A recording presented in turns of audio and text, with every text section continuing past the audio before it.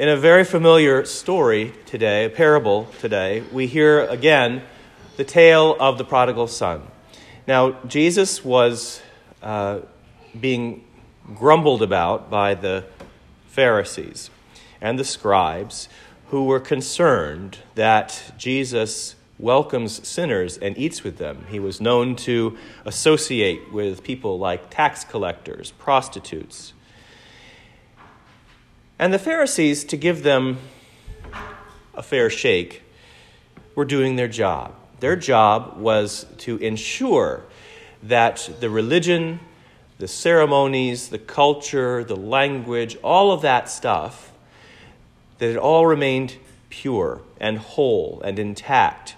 It was a gift given to them by God, the law of Moses, and they were in charge of ensuring that it went on and that it was not corrupted and that it remained a holy thing for God's people. So, in a way, in criticizing Jesus, they were doing their job. But think about what St. Paul says in another part of this Holy Scriptures when he tells us that the law was our disciplinarian until Christ came.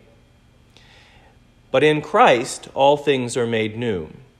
In Christ, the law is not abolished, but fulfilled.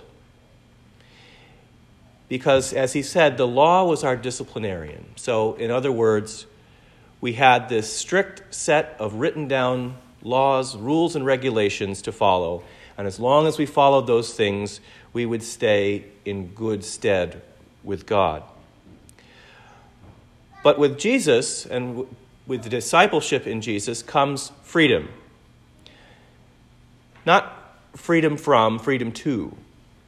Not freedom from the law, but freedom in that we are called to a higher level of responsibility, a higher level of maturity, in which, because of our following of Jesus Christ, because of our obedience to his commandments to love God and to love our neighbor, we no longer need that overly prescriptive litany of laws. And so, what does God want from us? What does Jesus want to tell us through this story of the prodigal son? If you look in the very, very back of your prayer book, I like to say way back beyond the Psalms and the prayers and the tables for finding holy days, and there might even be a recipe or two in there somewhere. But way, way, way in the back is the catechism of our church. And one of the first things that is listed is basically, what is the church? Good question. It's like asking, what is the meaning of life? But in their wisdom, the compilers of the prayer book have really distilled our purpose and our mission and our goal down very well, I think. So what is the church, and what is the mission of the church? The mission of the church is to restore all things to unity in God through Jesus Christ. It's just that simple. And so all the things that we do, if they don't point to that goal or that mission or that drive, then it is really for naught. And today, earlier today, in our Lenten Learning series, we talked about another one of Dr. King's sermons called A Knock at Midnight. And we talked about, we sort of looked at the history of what the world was like and what the church was like at the time that he was preaching. And you can see that there have been marked steps forward. I mentioned to our group that in the Episcopal Church, where we pride ourselves on being open and welcoming to all, down in New Orleans, where I lived for many years, there were segregated churches. Not just sections of a church, but actual churches. Trinity Church on Jackson Avenue, one of the great Episcopal churches of that city, was completely segregated. And if you were a person of color, you had to go down the street to Trinity Chapel. And it was not. It was separate and definitely not equal. Now, in the 1960s, that practice was stopped, and Trinity Chapel was sold, and the proceeds that were raised were used to build a campus chapel at LSU, which is still going strong today. So out of that sort of unsavory part of our history, some good work was done and continues to be done. And so that's one example of just in the Episcopal Church how, we knew that it was wrong, but we didn't want to take the step forward to do that reconciling work. Now, there were some leading lights in those days. Among them is a young man who was a seminarian. His name was Jonathan Daniels, and he is in our calendar of saints today. He went down to Mississippi to work in the civil rights movement and was martyred doing that good and holy work. So yes, steps have been made, but then we take a step back and look at our world today, and we can see that there's still so much work to do. How we live in fractured times and in a tribal atmosphere where it's either my way or the highway. If you're not with me, you're against me. And so we lack a sense of an ability to engage in civil discourse, which further fragments us. And it's like we're in a big sort of a salad spinner, and we're just spinning and blowing farther and farther apart from each other, and in ever wider disparate rings. And that's really the opposite of what God wants. God wants everything to come back into one.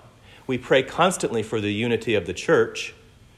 And if you look also in the prayers section of your prayer book towards the back, there's a prayer for the unity of the church. There's a prayer for the unity of all peoples, which we prayed this morning in the back of the church just before the service began.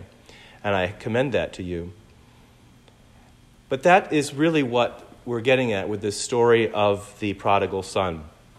And let me tell you, I love this story because it is one of the longer parables, and it's so beautifully painted. I love when prose like this it sort of really paints a picture, and it shows how much insight Jesus had into the human condition, because he made this story up. These weren't real people, but the emotion and the feelings that the people have for each other really are so accurate and cut through time. Really, they're so applicable to us today. For example, being the oldest son in my family, I really, really identify with the older brother in this story, who always does what mom and dad tell him, who does everything right by the books, and here comes the younger one who just does whatever they want and seems to get away with it, and it's very frustrating.